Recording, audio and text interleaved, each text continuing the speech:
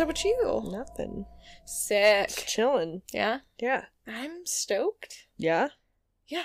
For this episode. Yeah, me too. But first, how was your week? It was long. But good. Whoa. It was long. It was long. But it was good. Yeah. That's good. How was your week? I hope to God that wasn't caught on audio. Butters are you talking? super duper spicy tonight, and he is being Come here, baby. spicy with the doggos. He's like, no. He's like, I'm gonna take the long way around the animals. Come on. Good boy. Yeah, just lay down. Thank you. There you go. Nope, not on my lap. That's where the laptop goes. Okay, here we are. Are you ready? This is going well. It's very well. Yeah. My week was okay. About the same. I called Jack Oh, no. Sunday morning. Because I was like, guess who said they weren't on call, but they are? That sucked. And I was like super freaked out because this girl, she hasn't been feeling very well. And she had called out the 2 nights before. And it was her birthday. So I was like, of any of the nights, she's going to call out. This is the night to call out. And she didn't do it. She didn't. And I'm very happy because that Yeah. meant I didn't have to go in for another 5-day week. Yep. Woo! 50 hours. On my Oof. Friday, I had 2 people run from me, which has literally never happened in my whole career. Yeah? Yep. Well, Super duper annoying. now you've set a record, so the next time it happens, you're going to be like, where's the other person that's going to run for me? Because it's so much fun. Yeah, I that can't happens. imagine. It's like somebody hanging up on me. Doesn't feel good. It was weird. It was super weird. I was just this guy was speeding, like, very clearly going too fast. So I'm like, I'm gonna go pull him over. But I followed him for a minute. And as soon as I got behind him, he, like, took an immediate turn to, like, that was very clearly out of the way. Because he had gone from going, like, 80 miles an hour to, like, oh, just kidding, I'm gonna turn here on 10th Street. Like, some stupid random street. ass street. I'm like, oh boy. So finally I turn my lights on and he just like floors it. Goes like straight and then turns and then straight and then turns and just like trying to lose me, whatever. And like our policy, we can't do much with that because it's just traffic, right? And like it puts the public in danger, right, for what? the balance, like if he were to run into somebody And kill them, like that does not in any way like justify the reason why I chased him and kind of made that happen, right? So, but if he murdered somebody, if he murdered somebody like before that and then took off, then obviously yes.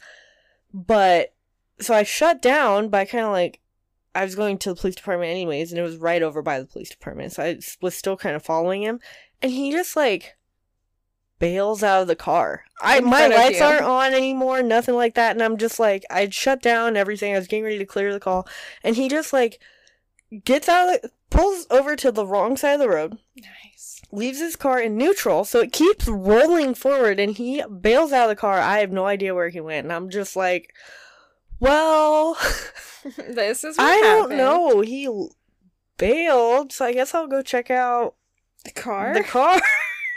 It's like 30 minutes before I'm getting off work on my Friday. Anyways, that was my week, so. Good. This is my last week like coming on, so when this comes out I will not be working for like 8 weeks. That's true. Because you are having top surgery. Yeah, there you go.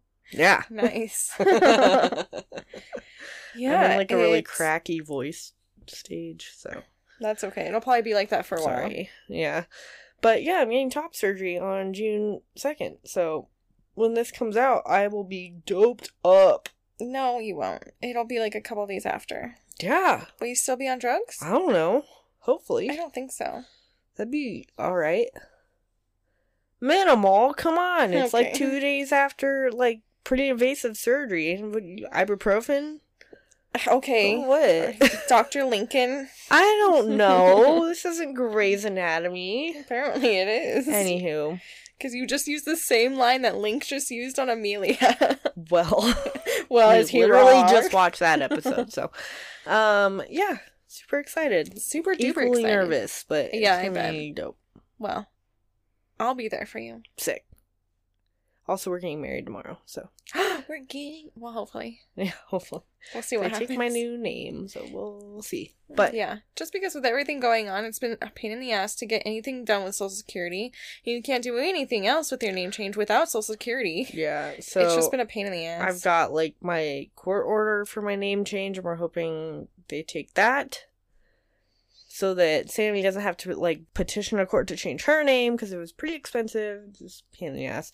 I don't think we'll do it if they don't take my name. I don't think so either. So. I don't think so either. Hopefully they don't make us pay them for... They will. Denying them. Oh, for denying for us denying them. Oh, no. Sue me. Go ahead. That's civil. So what we're going to talk about is... For the whole For this whole month. June. Is really shitty shit that changed the world. Very important things that changed how we live. Very important and awful and sad and heartbreaking and tragic and traumatic things, but important, that changed the world. So buckle on up. Yes. I'm excited. I'm excited. I think you're up first. I wish I wasn't starting this one. I can start it. It doesn't matter. Do you want me to start it? No, it's okay. I don't care. No, it's okay. I am talking about... We're both talking about World War II. World War II but specifics. Subsections we have chosen. Yeah, we went like back and forth about like, should we do the whole war? Should we not do the whole war? I'm really interested in this. I'm really interested in this. And it's like back and forth because it's like, it's so much. And there are entire podcasts with seasons on seasons on seasons that have been going for years that go into World War II specifically. Yeah. So no. We're not going to do that because that's not enough. And that's not our thing. We're just like, here's the highlights. Mm-hmm. Not really highlights. Kind of lowlights, but like entertaining and historic. Sick. Right? I personally am talking about something that is interesting to me, which is Pearl Harbor. Dope. I'm stoked. So hopefully we all know about the Pearl Harbor. About the Harbor of Pearls. No, about the bombing of Pearl Harbor. Otherwise this is awkward. But I'm going to start before that. And I want to kind of lead into what of the attack and also like the relationship between Japan and the US before the bombing. Because it was really shitty. If you didn't know. I mean... I didn't know. I just thought Japan hated us, which makes sense, because we were shitbags to them. We tend to be shitbags. Yeah, but I mean, we kind of started it, too. I don't know. Unlike what I knew about Pearl Harbor, Japan and the U.S. have been feuding and on the brink of war, essentially, for, like, decades. Mm-hmm. And Japan had issues with being isolated. That is what happens to, like, island countries, I suppose. Or not. Are they a country? They're a continent. Yeah. No, they're not. I know geography. They're a country. So they were being pretty aggressive towards other countries, especially China, because the Japanese government thought that the only way to solve their economic and demographic problems was to expand into other countries and territories and take over their, like, land and import markets. Yeah, didn't they, like...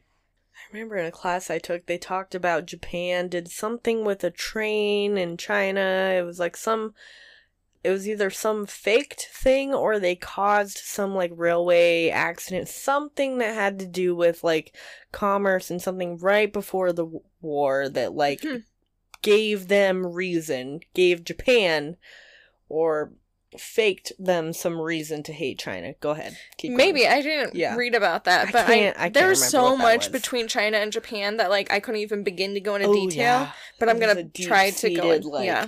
Feud. Right. So just again, obviously what Jack just said, I didn't even touch on my research. So that's just how much it was like focused on like Pearl Harbor related, not just World War II related. Yeah. So if I miss some things that like people are like more familiar with Japanese and history in general, hit us up. Please hit us up. I would love to like add to this, but like right now, like this is gonna be a long episode already, so I'm sorry. So what I cover is just kind of basically a brief summary, and anyways. So, Japan were pretty successful with 2 wars already. One was against China from 1894 to 1995. Mm-hmm. And the Russian Empire, which it was coined the Russo-Japanese War, which was also known as World War Zero. Weird. And that went from 1904 to 1905. And if you're interested in that was this whole thing on its own. And I was like, I can't even summarize this because Yeah, apparently that was a big thing. And in 1910, they had already successfully annexed Korea. Mm-hmm. And also, 1914 and 1918, they were successful in World War I when fighting with the Allies. So they were pretty full of themselves. They were like, we are part of the undefeated. We are very strong. We're very smart. We're very intelligible. Right. So during the Great Depression in the 1930s, Japan tried to solve its demographic and economic issues, as I mentioned before, by trying to take over China. And in 1931, Japan started this battle with the invasion of, and I'm sorry if I'm mispronouncing this, Manchuria? Mm-hmm. Okay, cool. However, a representative from the League of Nations condemned the invasion and Japan withdrew from the organization. They basically were like, you don't like this? Fuck you. We're gonna do it anyways. Sounds right. However, Japan would occupy Manchuria until 1945. To which, then in 1937, Japan declared war on China again. And that war resulted in the Nanking Massacre, which was the most fucked up because they killed thousands and thousands of people, like slaughtered them and raped them and then slaughtered them. It was fucked up.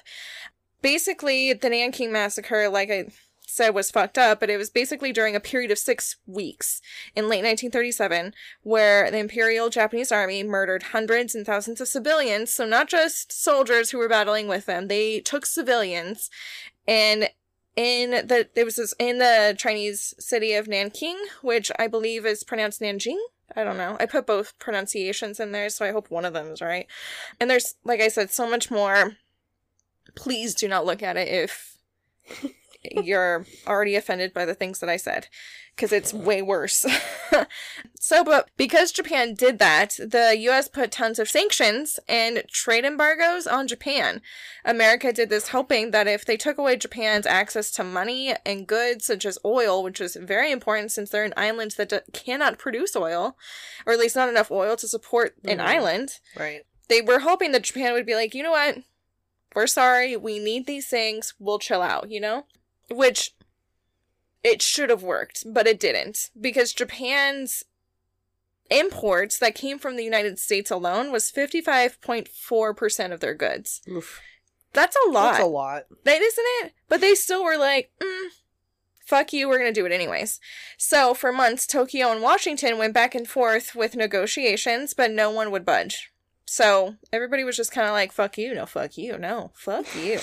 So unfortunately in 1948, Japan signed the Tripartite Pact with Germany and Italy, which solidified the Axis powers in World War II. And eventually Hungary joined the Axis alliance shortly after in November. So this pact essentially formally got the 3 countries together to all focus on America, which was still neutral. And essentially, they wanted to scare America so much that we wouldn't side with the Allies. They wanted us to basically, I guess, essentially join them. Mm-hmm. So, with their resources cut off and now part of the Axis, Japan intruded into French Indochina, where the resources were that they needed. And they did this with permission from Nazi-occupied France. Sick. Yeah, super sick. So they got what they wanted along with the resources from British Malaya and the Dutch East Indies. So like other occupied countries and locations. This act caused FDR to freeze all Japanese assets in the U.S. Yeah, he's like, fuck this. Yeah, literally. And that happened on July 26th of 1940. So then, that made Japan to plan its, quote, Southern Operation, which was a massive military attack that had several targets, such as the Great Britain's naval facility in Singapore and American facilities in the Philippines and Pearl Harbor. Doing this would clear a path for them to conquer the Dutch East Indies. So it was all just one big way so that they can take over the Pacific. Mm-hmm. November 26th of 1941, the U.S. gave the Japanese a, quote, 10-point statement, end quote. Because basically, I think they were like, 1, if you do this, you don't get this. 2, if you do this, we won't get that. Like, listing out all of these things, like maybe conditions or something. I didn't read it, so I'm probably wrong. But, like, either way, if I got a 10-point statement from you about everything that I was doing wrong, I wouldn't listen to it. Basically, they just wanted them to stop. But the Japanese Imperial Navy ordered instead a fleet of warships, 414 planes that were on 6 aircraft carriers, and they wanted those to set sea. For some reason, though, I found this report of numbers. When it actually came to the attack on Pearl Harbor, there was only reported of 4 aircraft carriers and around 360 planes. So I'm not sure where the rest of this Imperial Army went, if they were doing other things with, like I said, the Philippines and wherever I said that the Great Britain was, Singapore. Maybe. I don't know. But for total, let's just talk about Pearl Harbor for a second. There was a grand total of 40 torpedo planes, 103 level bombers, 131 dive bombers, and 79 fighter planes. That's the 360 planes. And then as well as their water reinforcements, which included 2 heavy cruisers, 35 subs, 2 light cruisers, 9 oilers, 2 battleships, and 11 destroyer ships. That's insane. That's just so crazy to me. Base. Anyways, so the large fleet were following plans that were devised by Admiral Yamamoto Isoroku. Fun fact, Admiral Yamamoto had studied at Harvard and served as Japan's naval attaché in Washington, D.C. Mm-hmm. So he had some insider information, I'm sure. Mm-hmm. Yamamoto said that his inspiration came from a book, The Great Pacific War, written in 1925 by Hector Bywater, and the desire for a historic attack. So he's like, this book has some pretty good shit, and we want to make history. So the book describes a clash between the U.S. and Japan that starts with the Japanese destruction of the U.S. Pacific Fleet, and then goes on to Japan attacking Guam and the Philippines. On top of that, Yamamoto was convinced that it could happen after the success of the British Royal Air Force that had attacked the Indian fleet in Taranto on November 11th of 1940. So they were like, this can be done. Britain just did it. It's in this book that is written by a British naval authority. Yeah, so we're going to do it. Yeah, they were like, this guy knows what he's talking about. He knows how military works. He knows all of these things. It has to work. Eek. So Yamamoto was given this idea, and it was officially planned by Captain Genda Minoru, which leads us to 1941. Why, of all places, Pearl Harbor? It's literally just for location. It's close. Yes. Pearl Harbor is a, if you don't know, U.S. naval base near Honolulu on the island of Oahu in Hawaii. I'm talking too fast. Oahu? Oahu. Just say Oahu. Oahu. Yeah. Yeah. I need to slow down. So Pearl Harbor is pretty close to the middle of the Pacific Ocean, with being about 2,000 miles from the mainland, which is most of America, and 4,000 miles from Japan. So when thinking about the big scheme of things, I guess no one thought that there would be an attack on a smaller, distant island of Hawaii when there were other, like, bigger fish to fry on U.S. mainland, which would make sense. However, not when we have so many military bases in Hawaii, as well as, like, a vast majority of our Pacific Fleet there. Yeah. So they just didn't think about that, I guess. On top of that, during World War II, before the U.S. was involved, American intelligence officials were pretty confident that any Japanese attack would take place in a nearby European colony in the South Pacific. So, such as what we mentioned before, the Dutch East Indies, Singapore, or Indochina. They were like, nah, Hawaii's They'll not... do it here. Yeah. Why would they go to Hawaii? Yeah. So, with that information, even with rising tensions, with the idea that Japan might attack because we kept flipping them off, American military leaders were not expecting the attack that close to the United States, let alone on our own soil. Right. Because of that, naval facilities in Pearl Harbor were relatively undefended, and it's most unfortunate because the Pacific Naval Base was super important there. So I'm not sure if this is how it usually was or whatever, but according to History.com, almost the entire Pacific Fleet was moored around Ford Island in the harbor, which would make sense. And there were hundreds of airplanes that were squeezed into nearby airfields. So this made Pearl Harbor way too easy of an attack. Everything was just kind of like condensed right there, picture perfect, pick, and they're gone. Yeah. So like I said, with the Pacific Fleet in one small area, Japan's plan was to destroy it all so that they wouldn't be able to fight back as Japan's forces spread across the South Pacific. After months of planning, on December 7th, 1941, Japan took their shot. The Japanese war fleet left Hitokapu Bay and then went en route to Pearl Harbor. At 6 a.m, the first wave of Japanese planes flew off the 4 carriers, and then the second wave flew off an hour later. Around 7:02 in the morning, 2 radar operators in Hawaii noticed large groups of aircraft flying towards Oahu from the north. But they were expecting a flight of B-17s from the mainland around the same time. Right. So they were like, that's probably them. And also on top of that, a lieutenant was listening to the radio. Apparently this was a thing that they did then, and he could hear Hawaiian music playing on their station, which was a signal that American aircrafts were coming to Hawaii.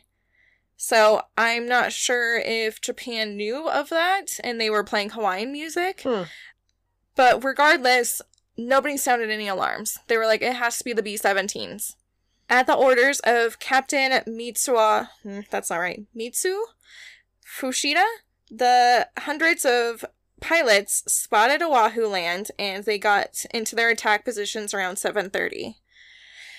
The Japanese radios were silent, like completely silent. They didn't say anything. They did not want anything to be given away, essentially. Right. So just before 8 o'clock in the morning, when Fushida broke the silence to shout Tora, Tora, Tora, which meant tiger, tiger, tiger, when he was above one of the U.S. ships, that radio silence that was broken signified that, it was a surprise attack. America, we were dumb. We had no idea. They succeeded, 100%. And now we're gonna attack.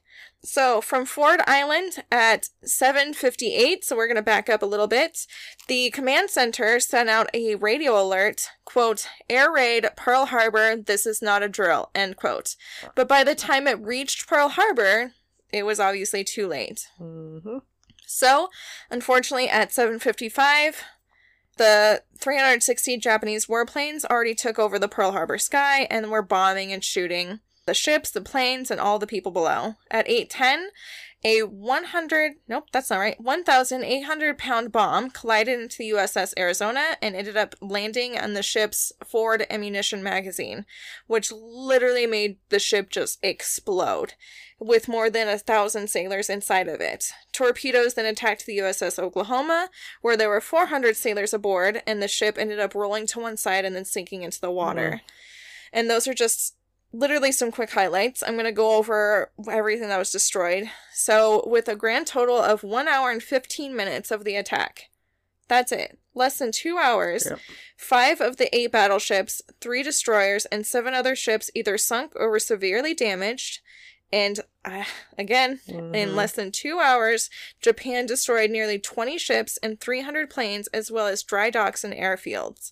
But the most sad part about this is that 2,403 sailors, soldiers, and civilians were killed and 1,000 were wounded. Plus side is that Japan lost 30 planes, 5 midget subs, and fewer than 100 men, which is not bad if you ask me for, like, a surprise attack. Sure. Like, it's a good thing we got any at all, in my opinion.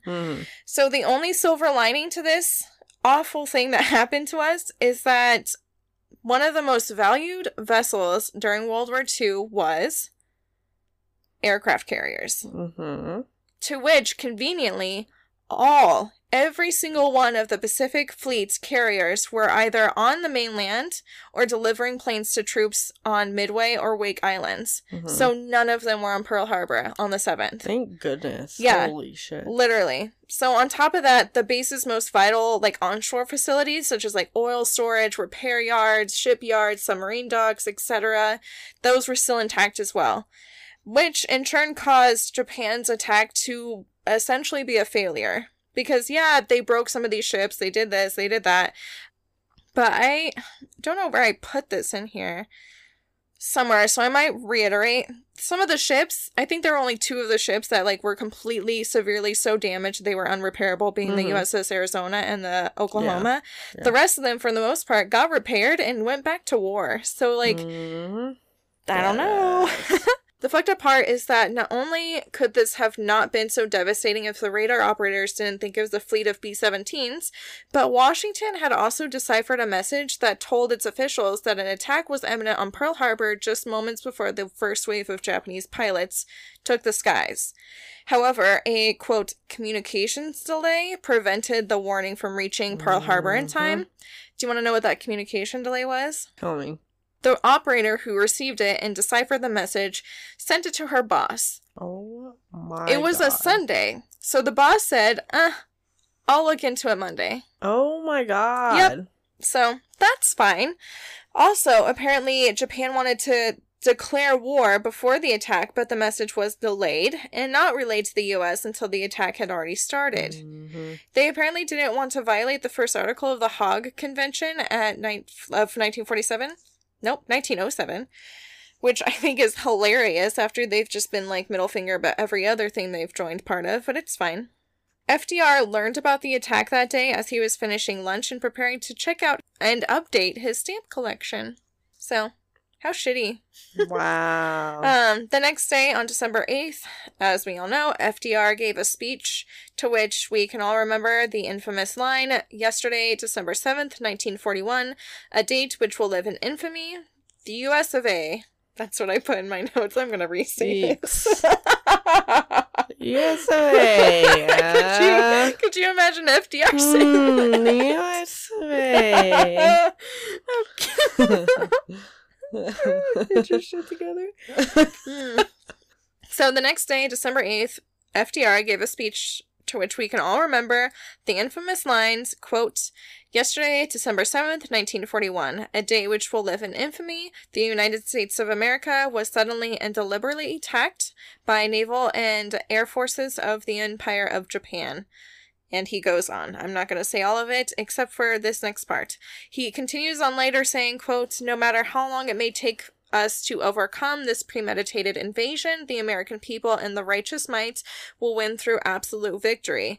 I believe I interpret the will of Congress and the people when I assert that we will not only defend ourselves to the utmost, but will make very certain that this form of treachery shall never endanger us again. End quote. So, fun fact. Obviously, after he said basically we're going to war, he asked permission to go to war. Yeah. So Congress obviously had to approve. Yeah, at that point. Yeah. The Senate vote was 82-0, so they were 100% for it. The House vote was 388-1. And do you want to know that one person that denied it? Yeah. Representative Jeanette Rankin of Montana, who is a devout pacifist, who also voted against the U.S. going into World War I. So I think she was just, like, very strong and deliberate with her belief. Sure. But apparently everybody else was like, nope.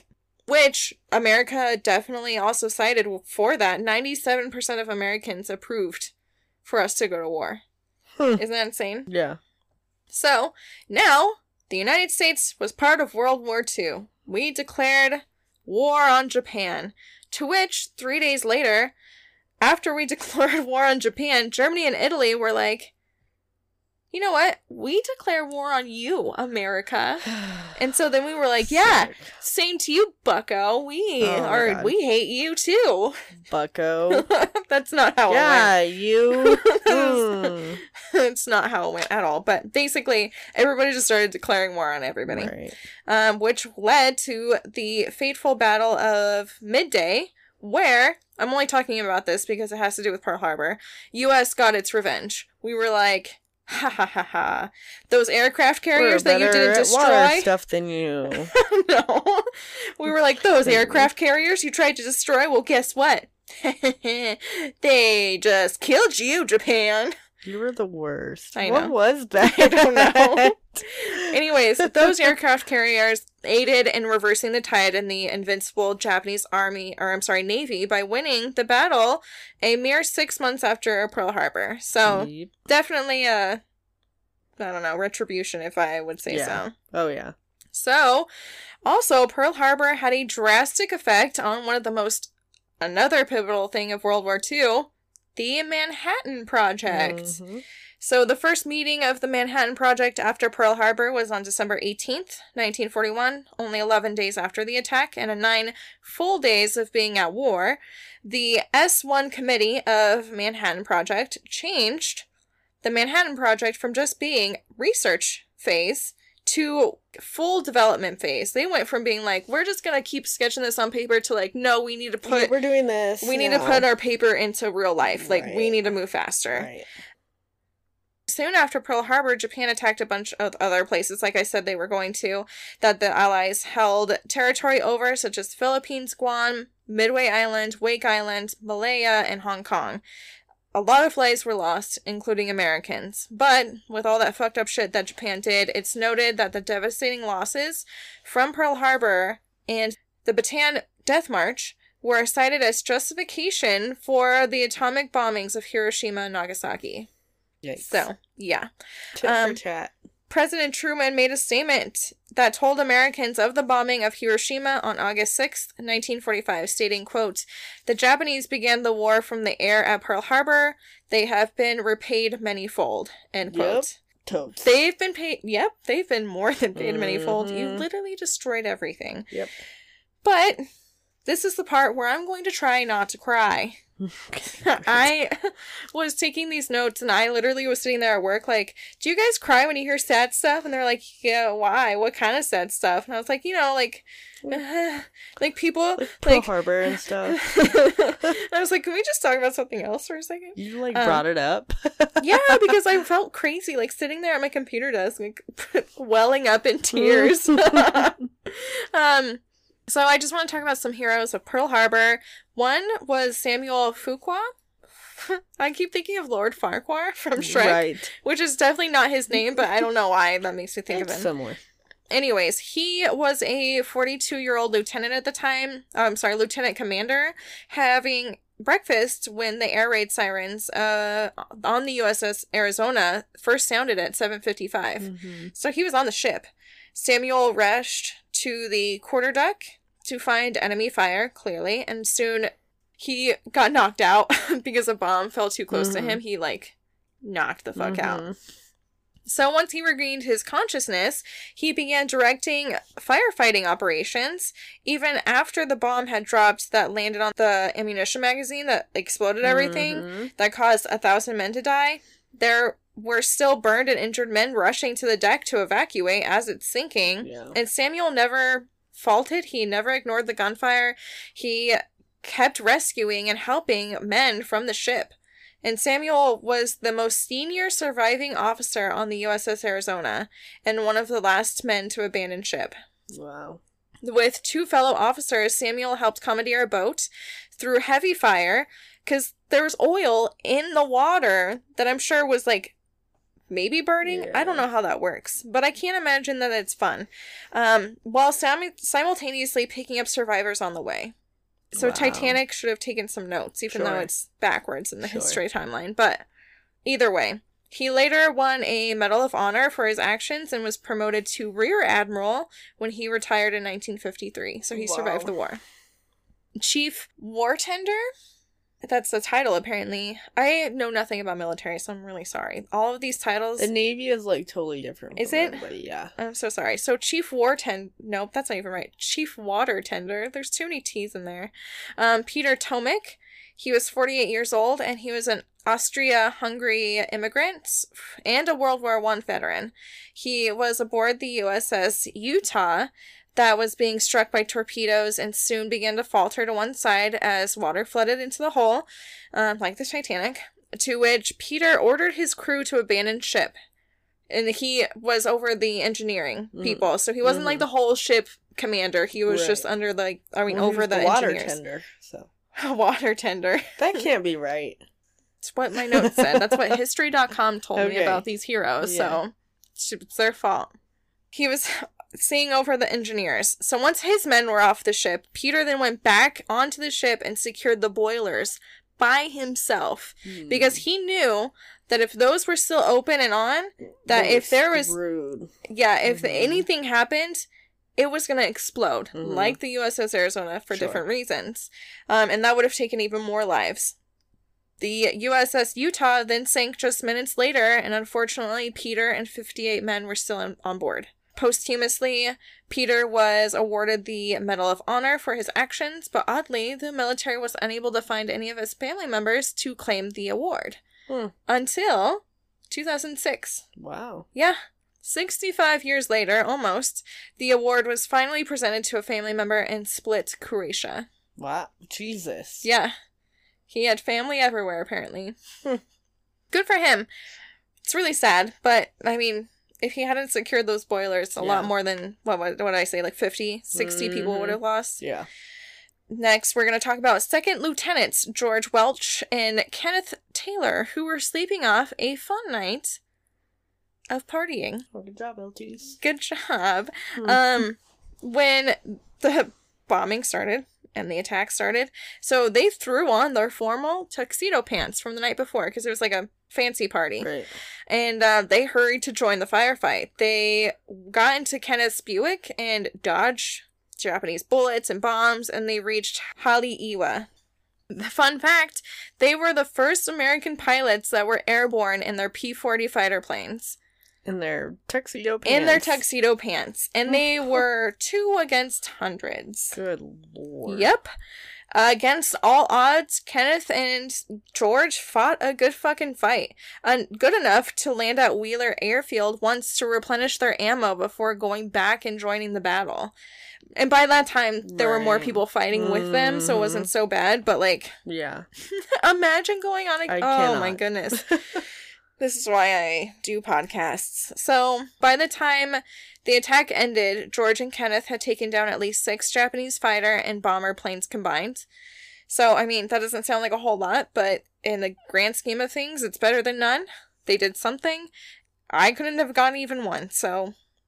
Especially since I looked up those P-40 fighter planes, it's 1 person per plane. Yeah. So you're driving, and shooting, and loading. Yes. Oh my god. No. No. That's impossible. Yeah. For the longest time, I thought they were both in one plane and one guy was shooting and the other guy was driving. No, that's not right. No. So, that's awful. I couldn't do that. Even more reason why I'm doing a podcast. They were both awarded... And not even for our job. They were both awarded the Distinguished Service Cross, and Kenneth was awarded a Purple Heart for a wound he received when his P-40 was struck by gunfire. Jeez. Yeah, and they survived. Is that crazy? Yeah. So crazy. This guy is gonna really... I'm gonna try really hard not to cry for him. Oh, good. History.com had his name in as Doris, but when I looked at the Census Bureau, like census.gov, files and stuff like that, they called him Dory. So I'm going to go with the .gov, because I feel like that's more correct than history.com. Right. I'm judging it based only on the ending of a website. Yeah. Yeah, you'd think the same, right? .gov, yeah. Okay. So Dory Miller was on the USS West Virginia when it was struck by bombs and torpedoes, like every other ship. Sadly, because Dory was black, he often was stuck as a cook or a laundry attendant on the ship. Basically, was just kind of like hey, go do this really shitty job because we don't like the color of your skin. It's fucked up. Yep, especially after you hear what he has done to save those people's lives. On December 7th, he was one of the ship's most important crew members. Dory did a lot of shit. He had a larger build because he is also an amateur boxer, and because of that, he sprinted to the quarterdeck and helped move injured and mortally wounded sailors off the ship and into safety. He did that several times. And then Dory helped pass ammunition to the crews of the 50 caliber machine guns. So he was like saving people. He's like, oh yeah, here's some clips for you, or some rolls of bullets. Even with no official weapons training, Dory ended up manning one of the machine guns himself and shot away at the Japanese fighter planes that were on the ship like bees on honey. Good you know? Lord. Yes. He did that for about 15 minutes until he and the rest of the crew were ordered to abandon ship. Dory was the first African-American to be awarded the Navy Cross. Wow. He toured the country to promote war bonds after that. Mm-hmm. And unfortunately, this is just my assumption. I have nothing to back this up. No, not yet. As he was doing his promotion to war bonds, he was hailed as a hero of war in the black press. So I think what America did was probably put his war tour around those black communities to try to get money from them. Oh. Because he was hailed as a war hero from them. Oh. That's fucked up. That's what I think. Yeah, I wouldn't assume that it would be that far off. That's super fucked. Yeah. Anyways. It makes you sad. It does make you sad, because, like, he should be a war hero everywhere. Not just in the black community. Like, but... I wish I could go back in time and just change everything, but we can't, so we have to talk about it, and we have to realize that was fucked up, and we have to do better. So, that's all I'm going to say. Anyways, eventually Dory was reassigned to an escort carrier called Liscombe Bay, to which he sadly died, along with 646 crewmen when the ship was attacked and sank in 1943. Damn. Yeah. Great at the end. Yeah, literally. So fucking close, I'm sure. Okay. Next, Chief Petty Officer John Finn was laying in bed, like a lot of people, when Japanese fighter planes approached. Oh, I'm gonna butcher this. Kaneohe Bay? Yeah. Air station, which was 15 miles northeast of Pearl Harbor. So, because the Japanese planes were coming from the north, they reached his Bay Air Station first before they got to Pearl Harbor. So he was one of the first one to join the fight. Right. He put on some clothes and got his .30 caliber machine gun and pulled it into an open area and started to shoot at the planes for 2.5 hours. Yeah, boy. Probably didn't do dick squat. Who knows? Who fucking knows? It's believed that he may be responsible for destroying at least one plane. But I mean, like, with a .30 caliber machine gun against a plane, so high in the sky, it's hard. Yeah. I can imagine, honestly. Anyways, so like I said, going for like 50 cal minimum. Right, totally, against a plane. But I mean, that's all he had, I think. Yeah. Anyways, John suffered injuries, lots of them, such as a total of 20 wounds, by getting hit by bullets, shrapnel. Good lord. Like various things during the firefight. One of the shots left him with a broken foot and another completely disabled his left arm. He got medical treatment but ended up going back later the same fucking day to help out with arming American planes. Nope. He's like, oh, are you done like splinting my shit? I gotta go back.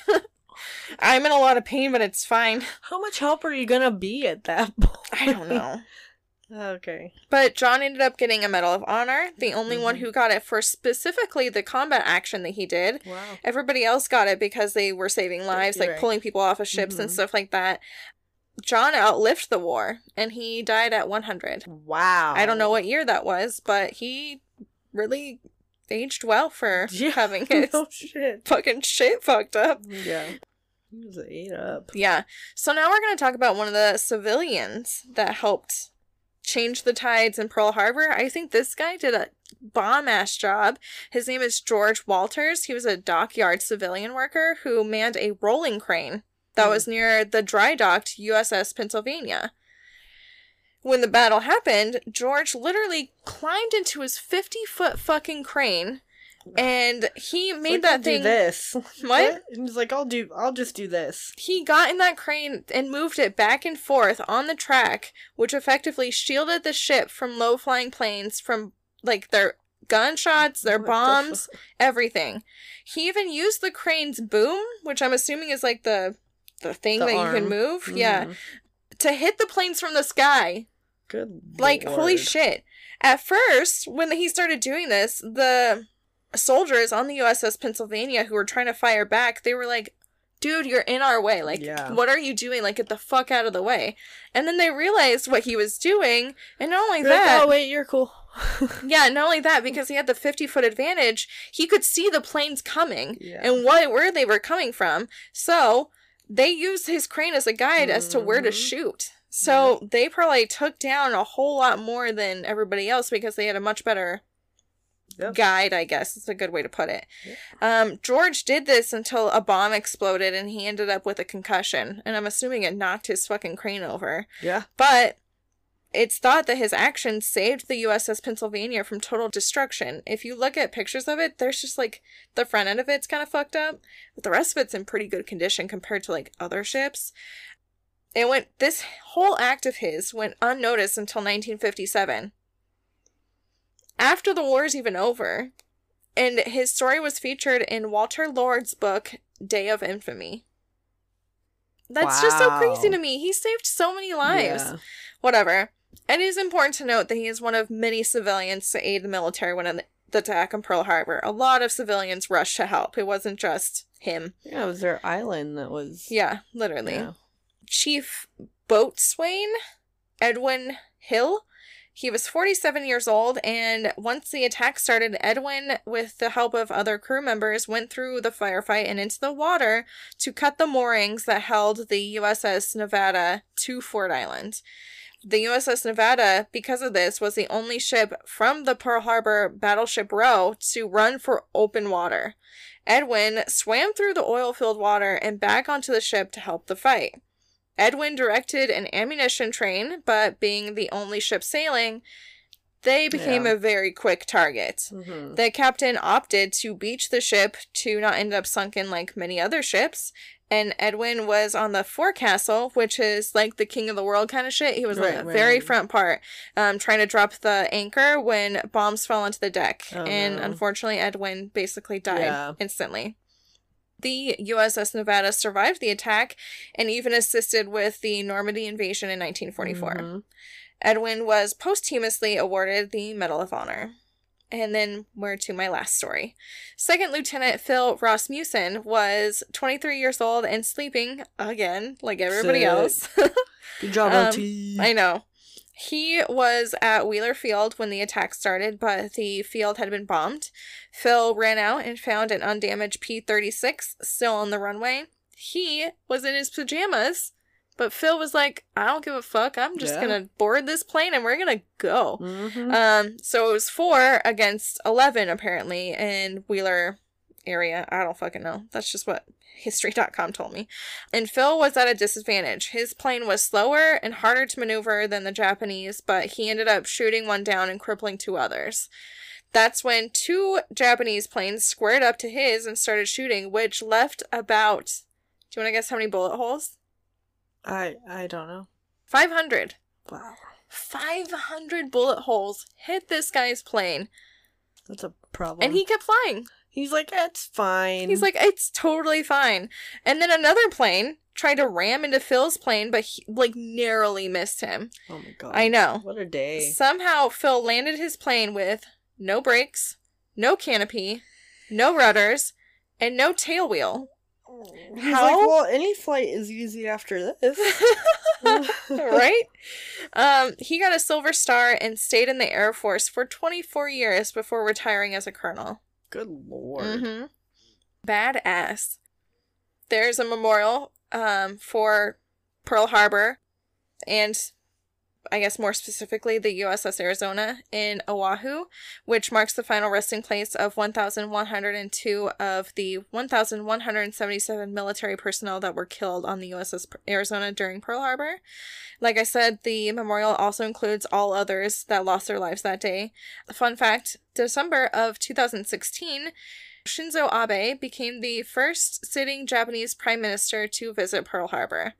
In doing so, he stated, quote, "We must never repeat the horrors of war again," end quote. Oops. So now I'm going to take a completely different turn. Sick.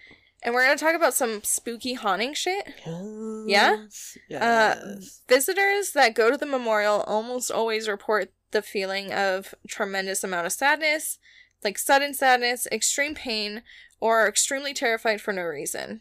Ooh. Yeah, that's the one that gets me, like being scared. Mm-hmm. Like, I can understand sadness, like, I feel sad, like, just looking at a dog on a commercial, you know what I mean? So, like, going to a place where, like, so many people died and, like, learning the history behind it and, like, being there, I can imagine that feeling. The visitors, woo, I skipped 3 bullets. Woo.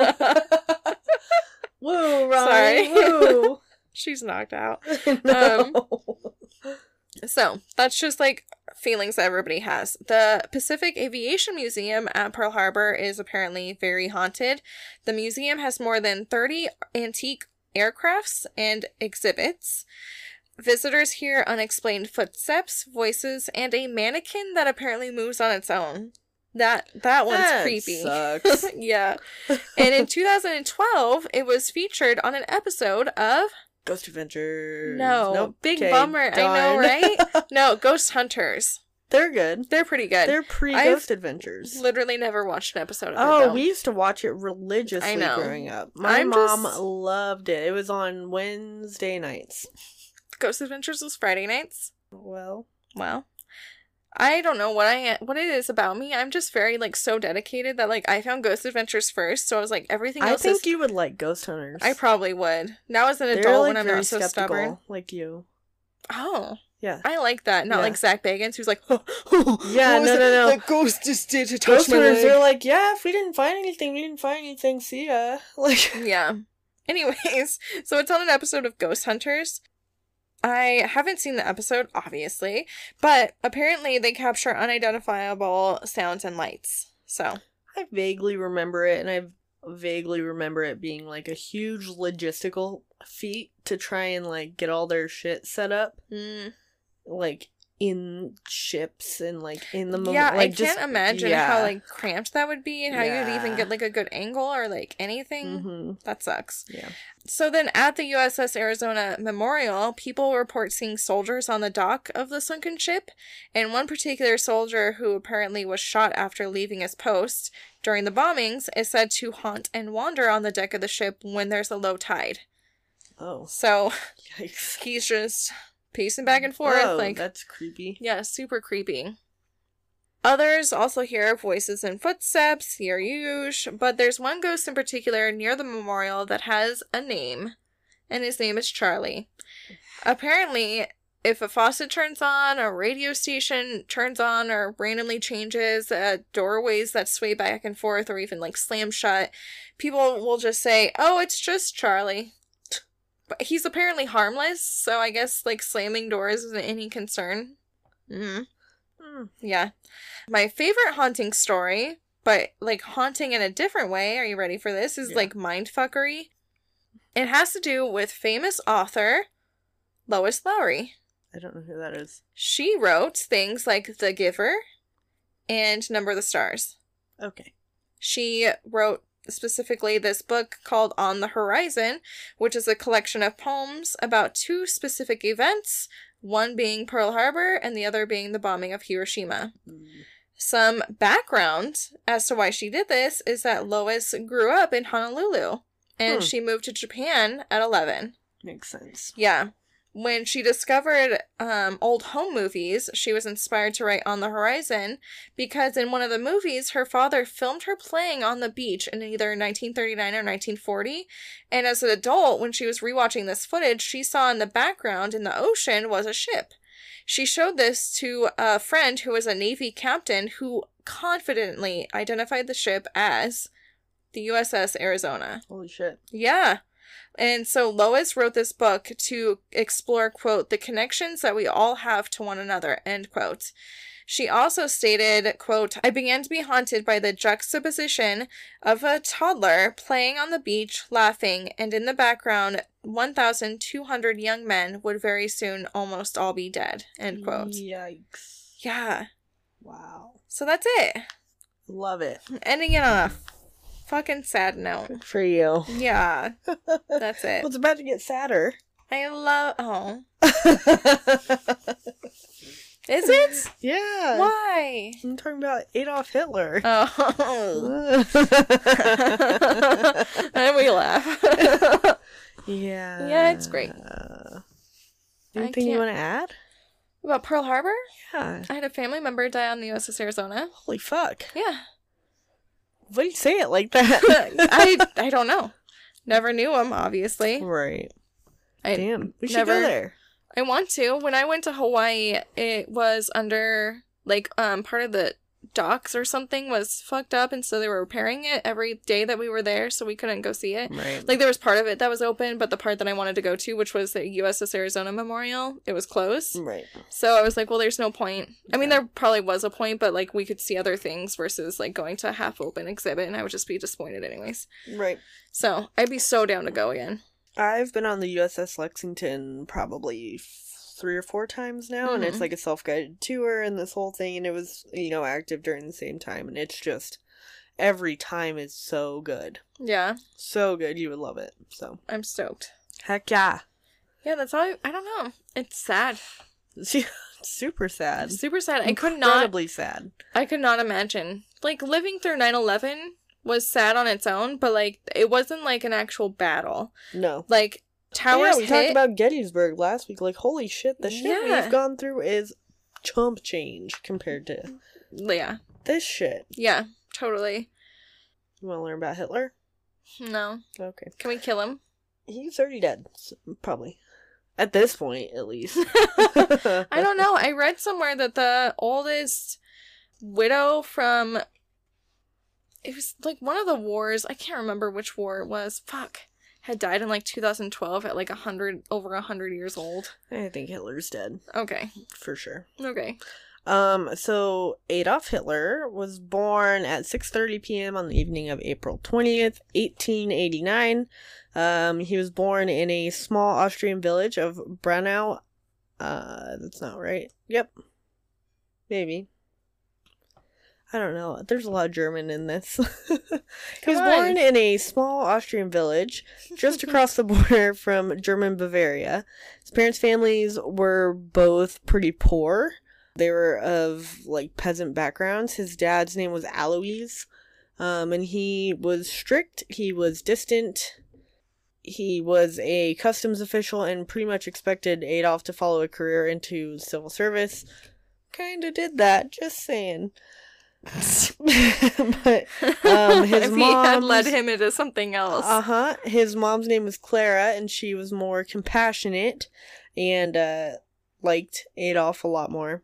When he was 6, he went to school, and he was super smart, but he did not care about school at all, as a lot of smart kids don't.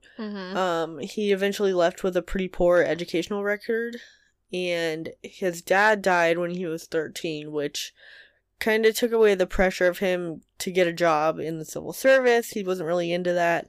He was a lot more into, like, creative things, so he went to art school and thought of himself as an artist and, tried to take in diverse cultural influences like the opera and the theater and reading and drawing, yada, yada, yada. In 1907, he moves to Vienna so that he could try and attend the Vienna Academy of Art, but his application got rejected pretty famously at this point. He was so disappointed and just felt kind of like a failure in general, because that's, like, the only thing he wanted to do. So he was disappointed about that, so he tries to get into the Vienna School of Architecture and failed at that because he was unable to provide a school leaving certificate. So he couldn't prove he graduated, basically. So nobody would take him. 1909 to 1913, he pretty much didn't have any money. He was still living in Vienna, but he was living in, like, a men's hostel, which was kind of like today's equivalent of, like, living in a hotel, a shelter. Oh, yeah. He sold postcards, which he drew of famous sites around, like, Vienna, and then kind of just does, like, odd jobs for a while.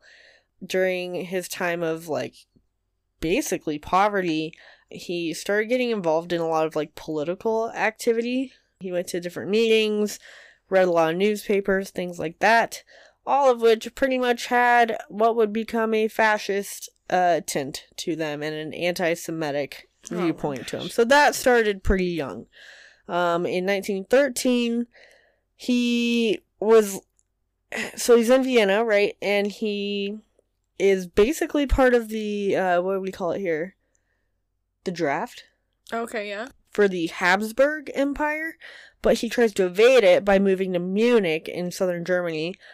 He ended up, like, inheriting a little bit from his dad's estate, so he uses that to do that, dodges that draft, and he just kind of does what he did before. And then the outbreak of the First World War happens. He ends up volunteering for service in the German army and joins the 16th Bavarian Reserve Infantry Regiment. which I think is ironic because before he's like, fuck this, I'm gonna literally move to avoid being in the army. Right. And then he's like, oh, just kidding, I'm gonna volunteer. Like, yeah. Okay. He was promoted to corporal and ends up being decorated with the Iron Cross for his services as he was like a runner on the front lines. That happened because he was like injured during his job during like a couple of the battles, and here's the thing. One of them was like kind of legit. Second one, he supposedly had blindness from mustard gas. No. So he goes to the hospital in 1918. He's laying in the hospital. He's suffering from temporary blindness due to a British attack with mustard gas. And he, like, suffers some, like, he's getting better. He can see again. And then he suffers some kind of, like, somebody gives him some kind of news or bad news or something like that. And he suddenly, like, goes blind again for a minute. So it's totally, like, he's a little bit of an exaggerator. Are we surprised by that? Not really. No. So he wants to stay in the army. And kind of sees it as, like, a purpose in his life, which he didn't really feel like he had. He thought it was art, but then he got rejected. So he's like, okay, I'm just military. That's my thing now. He gets appointed to the intelligence/propaganda section. Never mind. That what I do? Yeah. Yep. Okay. Pretty much. Did you fail art? No. Okay. I never tried art. Oh, thank God. We're just going to keep you away from the canvases then. Oh, man. I didn't even think of that. I don't know how you didn't think of that. I don't know. I don't know. I just typically typed away. So, during his time doing this, he's making speeches to the troops advocating German nationalism and anti-socialism, where he became, like, a pretty good speaker. Same. Also acts as an army informer, spying on small political parties, and he joins the German Workers' Party, which would eventually become the Nazi Party, which is renamed. This was an extreme anti-communist, anti-Semitic right-wing organization. Where does Nazi come from? Does it mean anything? Like in German?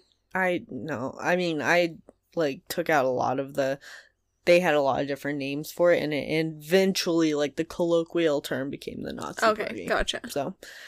So, in 1920, he's discharged from the army. He's super involved in the German Workers' Party, undertakes responsibility for publicity and propaganda, and he changes the party's name eventually to the National Socialist German Workers' Party, which we know as the Nazi Party, for short.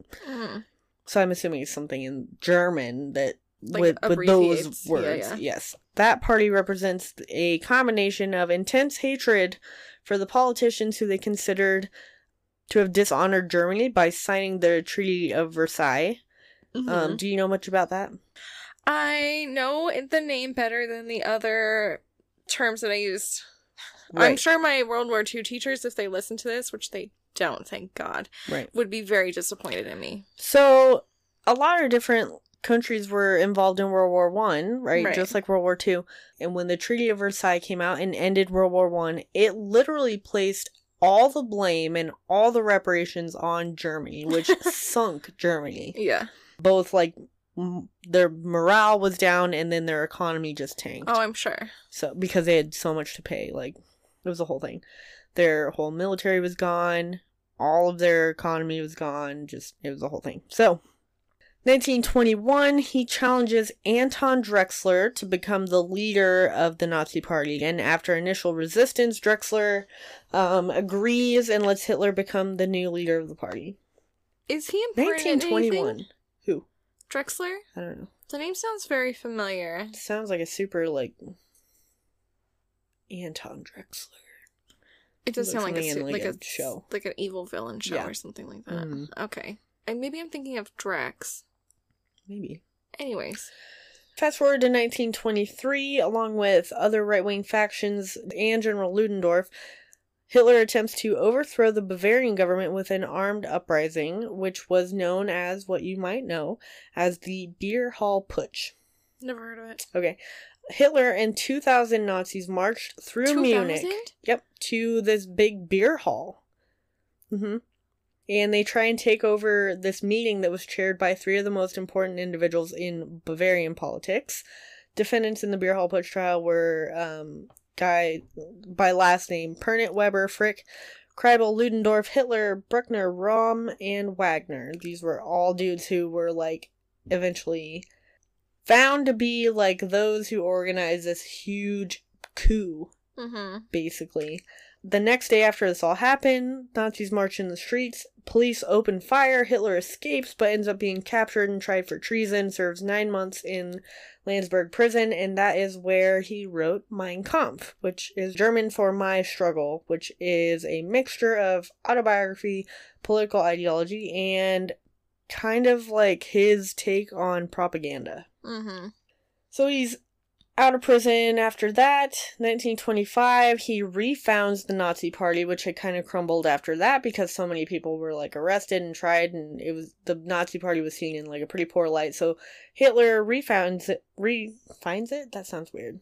Refound it? Refounded I'm just kidding. That's definitely not right either. It all sounds wrong. He finds this after he already had it before. No.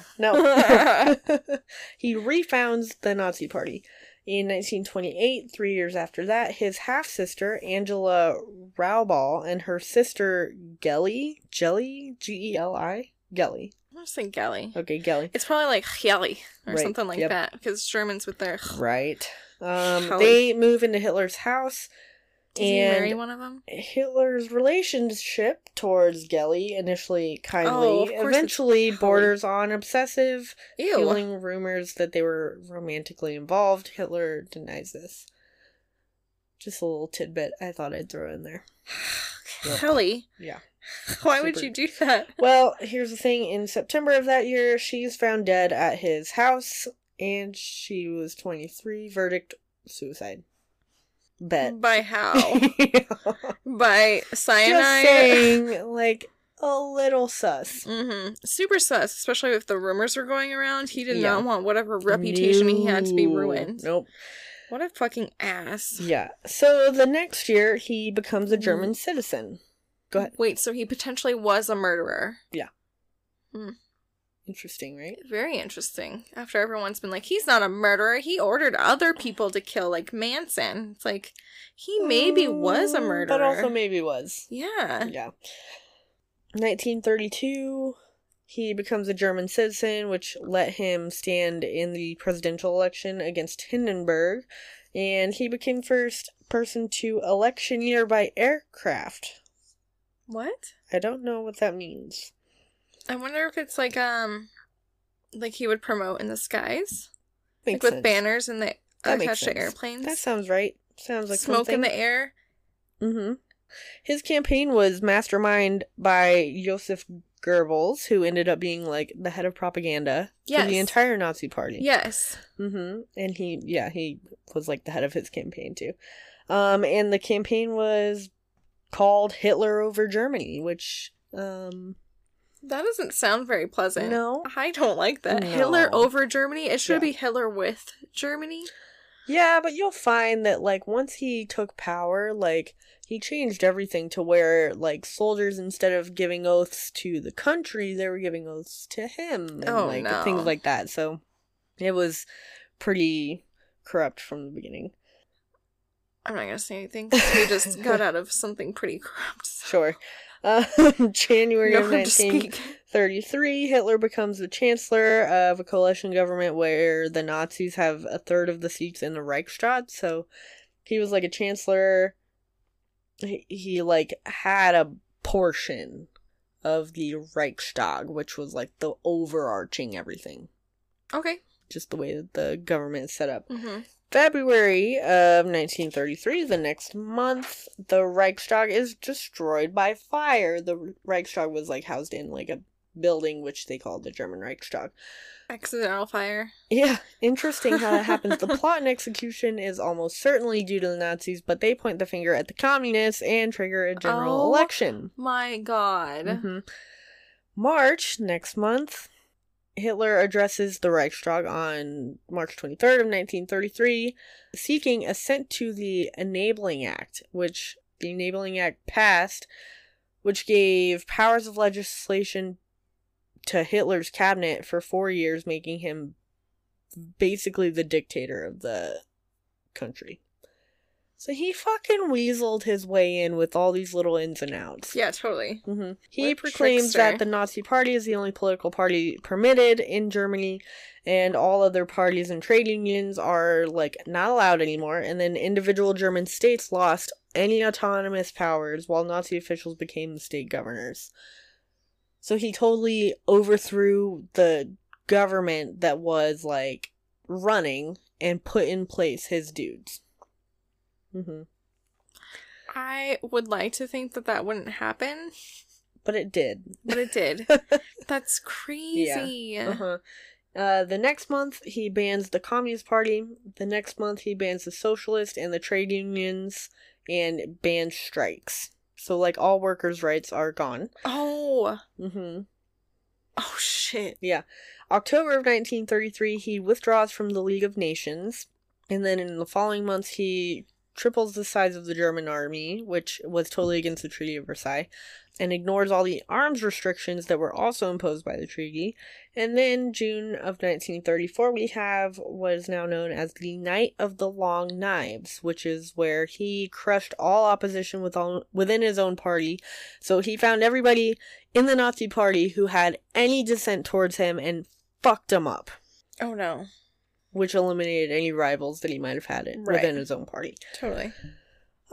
July of 1934, President Hindenburg died, and Hitler became the Führer and the Reich Chancellor, which basically he took on those roles and took away, abolished the title of president, which is what they had before. Mm-hmm. What does that mean?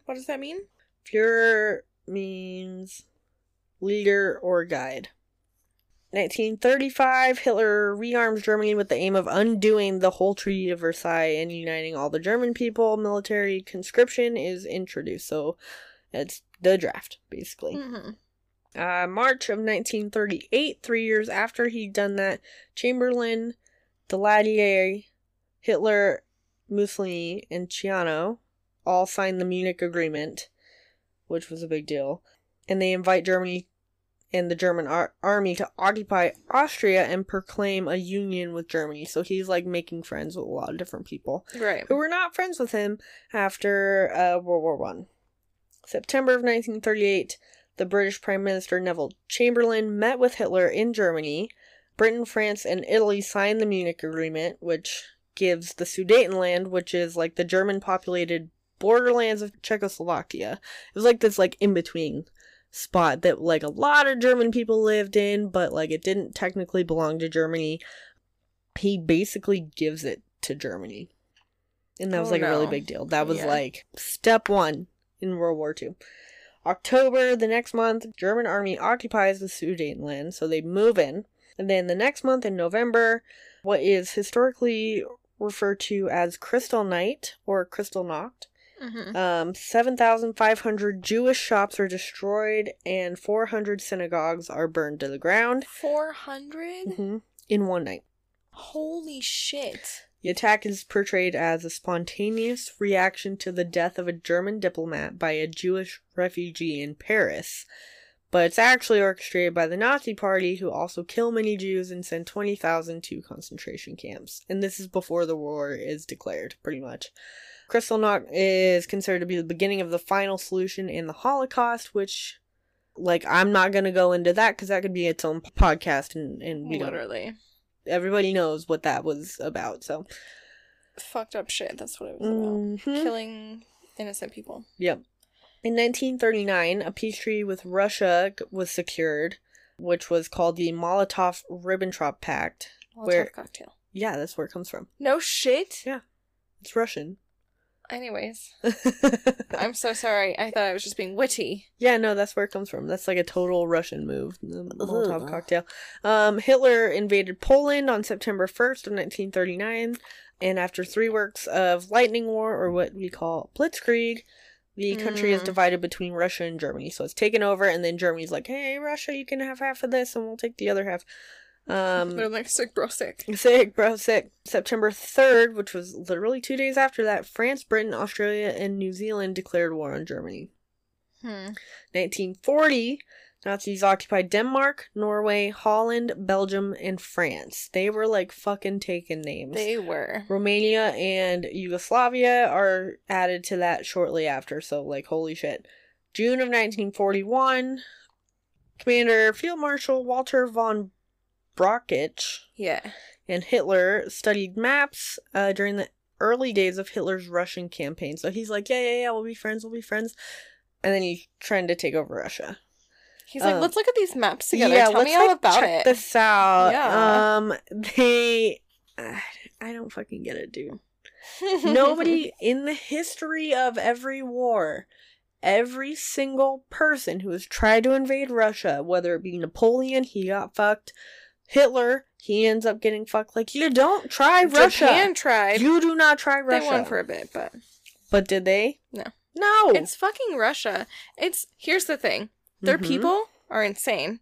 They are, like, proud to be Russian, and they will kill anybody that will try to take that away. Also, their weather, oh my god. Their weather is totally unforgiving, and they practice, like, a scorched earth kind of idea, where, like, if they think somebody's coming for one of their towns, bases, etc., they burn that shit to the ground, and those troops have no resources, and they end up killing themselves anyways.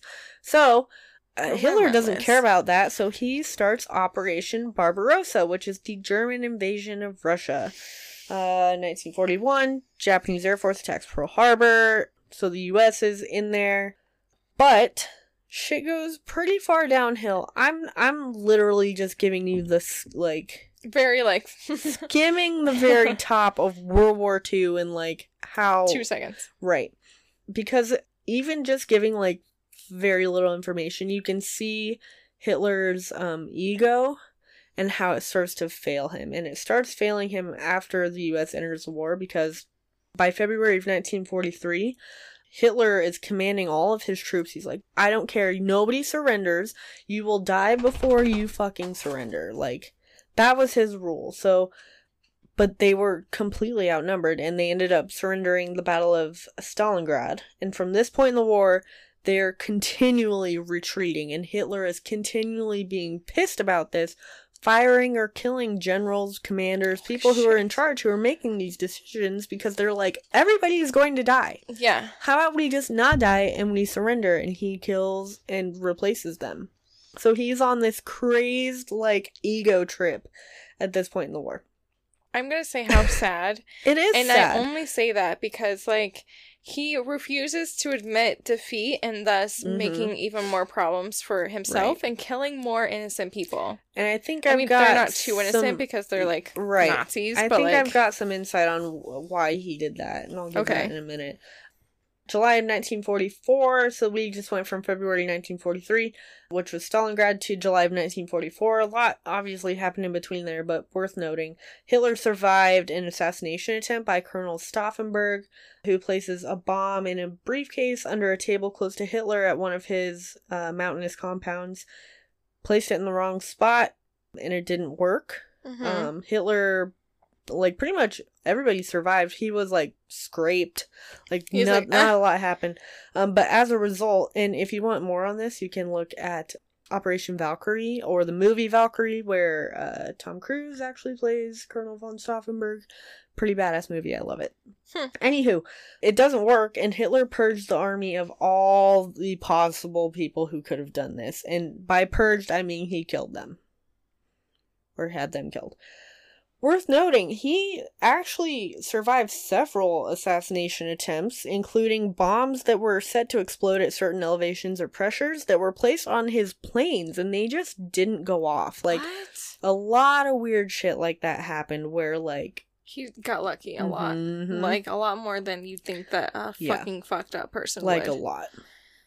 Or like a lot, because he is a fucked up person, like, of course he would get lucky. In Operation Valkyrie, the briefcase, had it been placed, like, just a little bit this way, just a little bit this way, under this table, it was literally all the commanding people were at this meeting. So Stauffenberg was like, this is the one, because this not only takes out Hitler, it takes out his second and third and fourth in command. Like, it knocks out all these fuckers. The really fucked up people. Yes, and it was his own army that was seeing, like, these people these commanders are not for the German people. They are literally just trying to kill the Jewish people. Right. And they were fighting against that. And so, by a stroke of luck, one of many, it just didn't do what it was supposed to do. Ugh. So the idea between Operation Valkyrie was Stauffenberg placed this bomb, expected everybody in there to die, enacted what they called Operation Valkyrie, which was where, in the event that Hitler died, this group would become the acting government, basically. Right. And it was a coup, essentially, that was faked. Yeah, I see. But it didn't work, and they all died. Jesus. January of 1945, Soviet troops finally enter Nazi Germany, and by April 22nd of that year, Hitler decides to stay in Berlin, which was just burning to the ground. It was being completely invaded. He ends up in a bunker, and whether or not you believe it, he and his brand new wife of one day, oh my god, she took cyanide and he killed himself.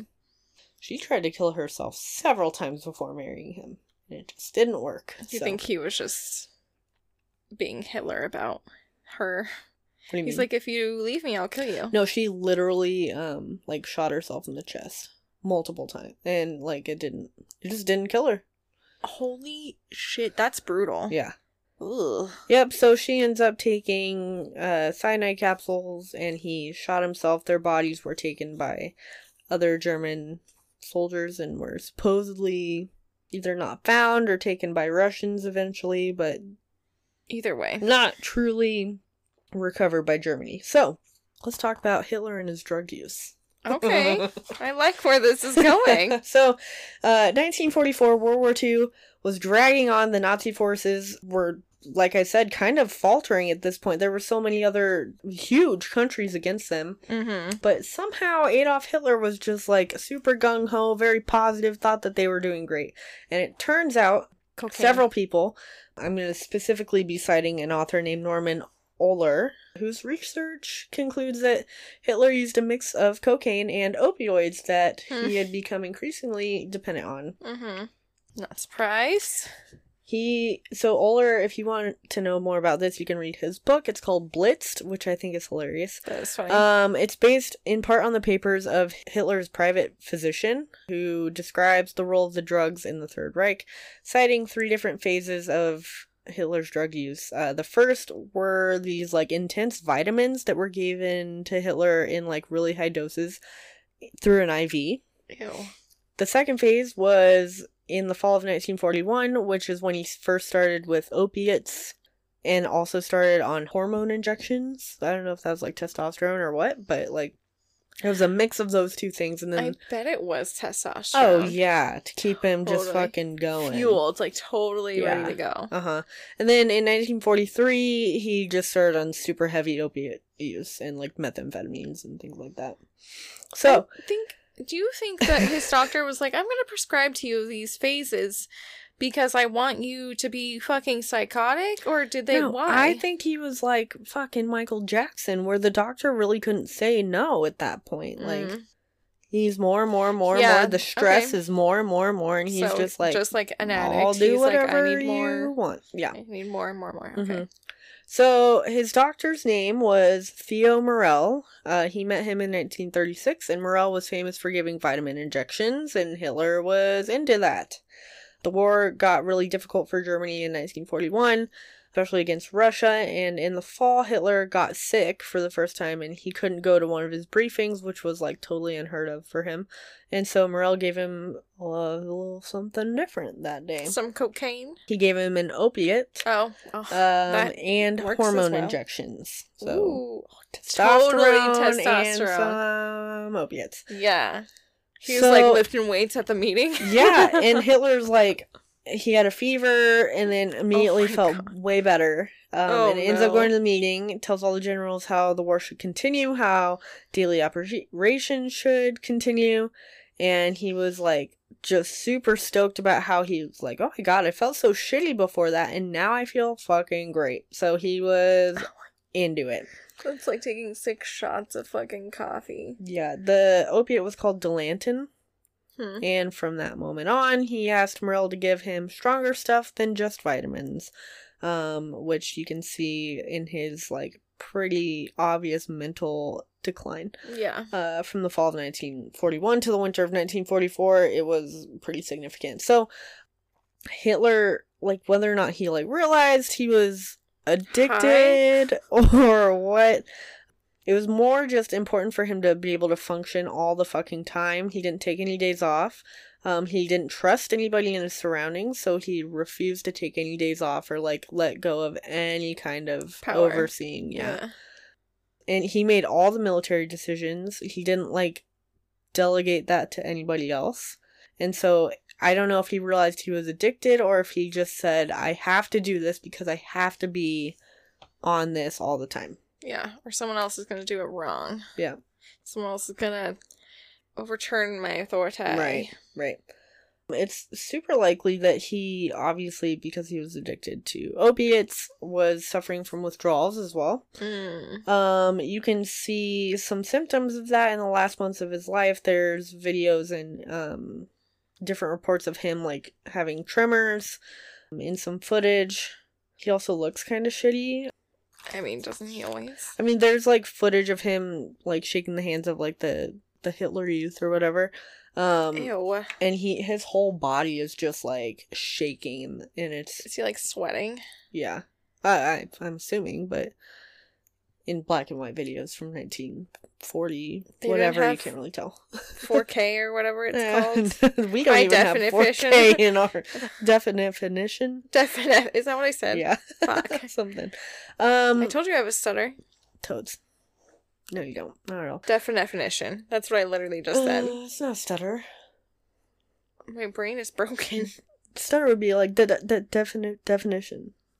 Anyways. Some historians think that he actually had Parkinson's, but a lot really contribute the shaking to withdrawals, which I can confirm. People do that. I mean, people do shake with Parkinson's too. Yeah. So, hard to say, I don't know. Dr. Morell writes in his notes that he is lacking the drugs that he had been giving Hitler in late 1944, and in 45, the drugs just weren't available due to the wartime.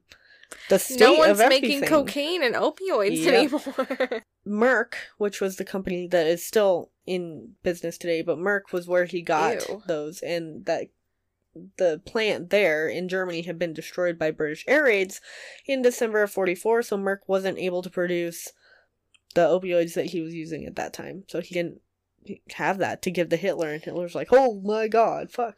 So this is what it feels like to die. Right, so that's kind of where that was at, and I also just want to put out there that this was not like an abnormal thing.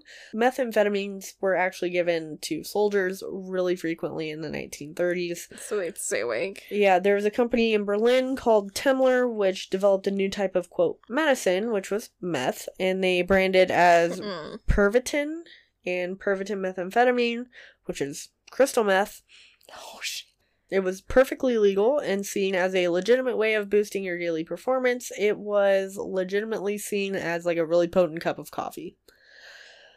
Oh, that's not what it is. No, Professor Otto Rank realized in 1938 that there was a medicine out there that was highly popular in the German civilian population, which was Pervitin. And he read a bunch of reports on it that concluded that methamphetamine reduces the fear level if given in high dosages, true, and reduces the need to sleep. So he started doing tests in 38 and 39 on young officers in Berlin, and came to the conclusion that meth is the perfect drug for soldiers, and suggested to his superiors, quote, we should distribute meth officially among the troops, and that was done.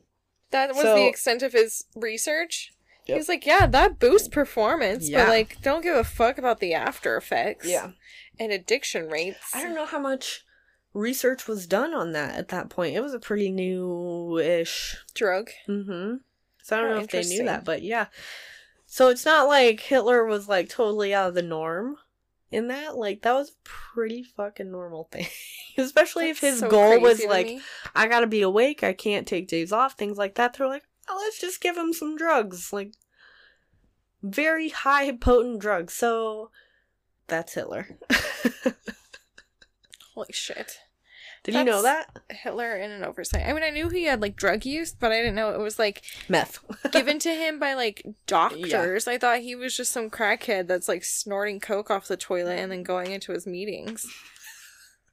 I mean, I wouldn't put that past him either. I mean, yeah, that's probably what he did, but I thought he was just... a little more... You thought he was a little less classy about it. Yeah, I guess so, because I don't think like very highly about don't think very highly about Hitler, so I imagine he's like rat in the streets, just being like cocaine. Yeah, right. World War II. There's World War II for you. World War II is fucked. Yep. It makes me so sad. A lot of things make me sad. I just cried earlier really tonight. Does make me sad. Yeah. I wish though that. Like, sometimes I wish that, or I think that maybe if past lives are a real thing, that I would have been, like, in World War II. You would have been. I think so. I think if I was involved with World War II at all, I think I would have been, we talked about this before, I'm way more interested in, like, the Pacific Theater. Yeah. And you're way more interested in... the European. Yeah, so we were living two separate lives at that point. Mm-hmm. Sad to say. Yep. Maybe we were married, who knows? We'll be tomorrow. Today! We'll be today! Weird. Super cool. Nice. Yeah. Did you learn anything new about Pearl Harbor? Yeah. Like I didn't know anything about the ghosts. The ghosts are freaky. I never really thought there were ghosts until, like, we tried to do an episode on this, like, a long time ago, and I was like, I literally have 5 paragraphs. Like, this is not enough for an episode, so I'm glad I got to at least talk about it. Talk about the history and some people that really helped. Did some good stuff. Yeah, really good stuff. Love it. So, yeah.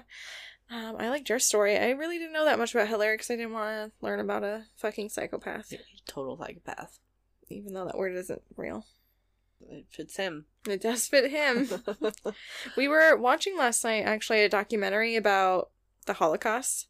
I do not remember what it's called, but it's watched 30 minutes of it, and then it was sad, so we turned it off. It was so fucking sad. It's on Netflix. It was featured on ours, and it was super interesting, and Jack was like, you're not gonna like this, and I was like, fuck you, I'm gonna watch it. And watched 30 minutes, she's like, I can't. It's so sad. It's so fucking sad, because it has, like, people that survived the Holocaust telling their tales. Oh my god, it's so fucked. It's so sad. I couldn't even imagine. Do you know why he targeted Jews?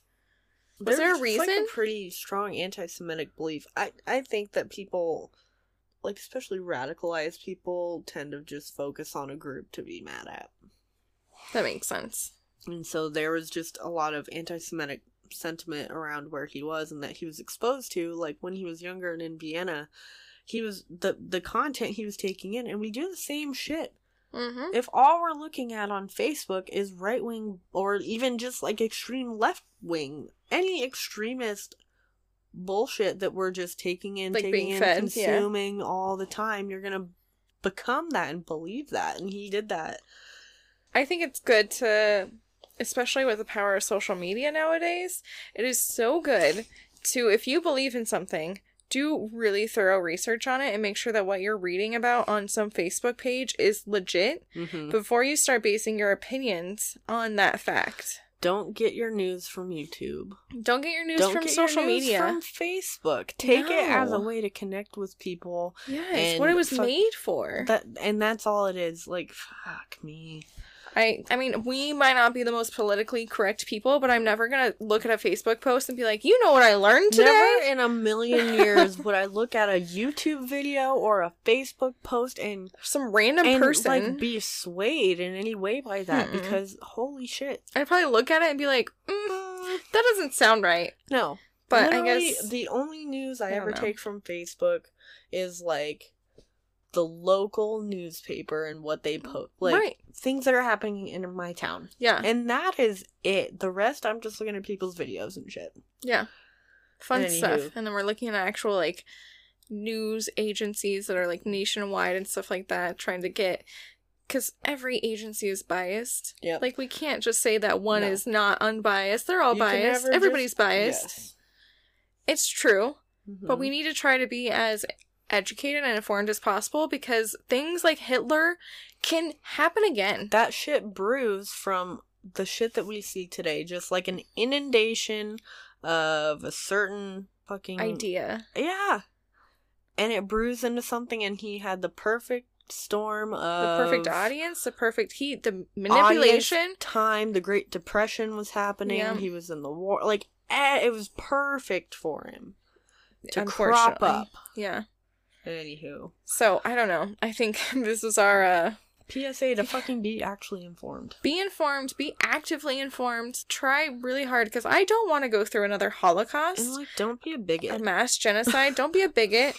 Be accepting of all people, because you never know. Things like Dory. Like, he literally was just put on a fucking cook line because they're like, you're no good for anything else because you're black. He's a hero. He's a fucking hero. Yep. He saved more lives than any other person on that ship. Yep, and he didn't give a fuck. Yeah. He wasn't saying, you called me the N-word, you did this to me, you did that to me. He didn't fucking care. Yeah. Who knows what any of those people that he saved did to him at one point in his life or another. Yep. But he still saved their lives. Like, it just blows my mind of, like, how... I don't understand how we can be so fucking hateful when... I don't get it either. Everybody's got a heart, and as much as we think somebody is wrong... And we know that they're wrong for whatever things, such as Hitler. He was wrong for the things that he did. You just never know. Yeah. Is he a Hitler or is he a Dory? Hard to say. It's hard to say nowadays. Fuck. I'm done ranting now. Okay. Just be a good person. Holy shit. Yeah. Bear. And I'm holding Butter's whisker. Good bear.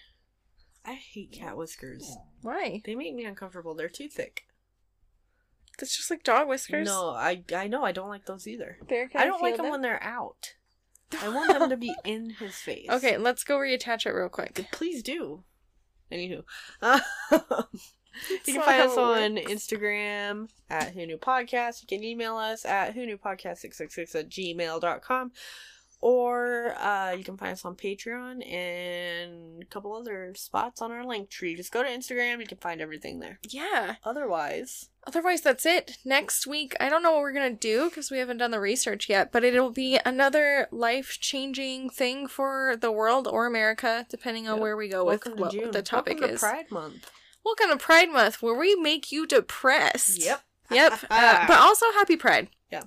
I am a cisgendered female, so I mean, I don't know. I really feel like I'm not the person to speak about this, but Yeah, you are. Am I? Yeah. You are. Okay. You're married to me. That's true. Anyways, the least cisgendered human on the planet, like the least cisgendered person on the planet. Okay, I think now you're getting a little full of yourself. What? I'm just kidding. No, I'm kidding. I know you're not. Definition, you are not cisgender. No, but I don't know. Pride Month is always weird. Which will you tell everybody about your fun facts about what happened during your transition? What? Your first shot? What about it? It was yeah, my first shot that I gave myself was on Transgender Day of Visibility. Yes. And then what was my other one? That your top surgery. Oh, my top surgery is in Pride Month. The second day of Pride Month is your top surgery. That's pretty cool.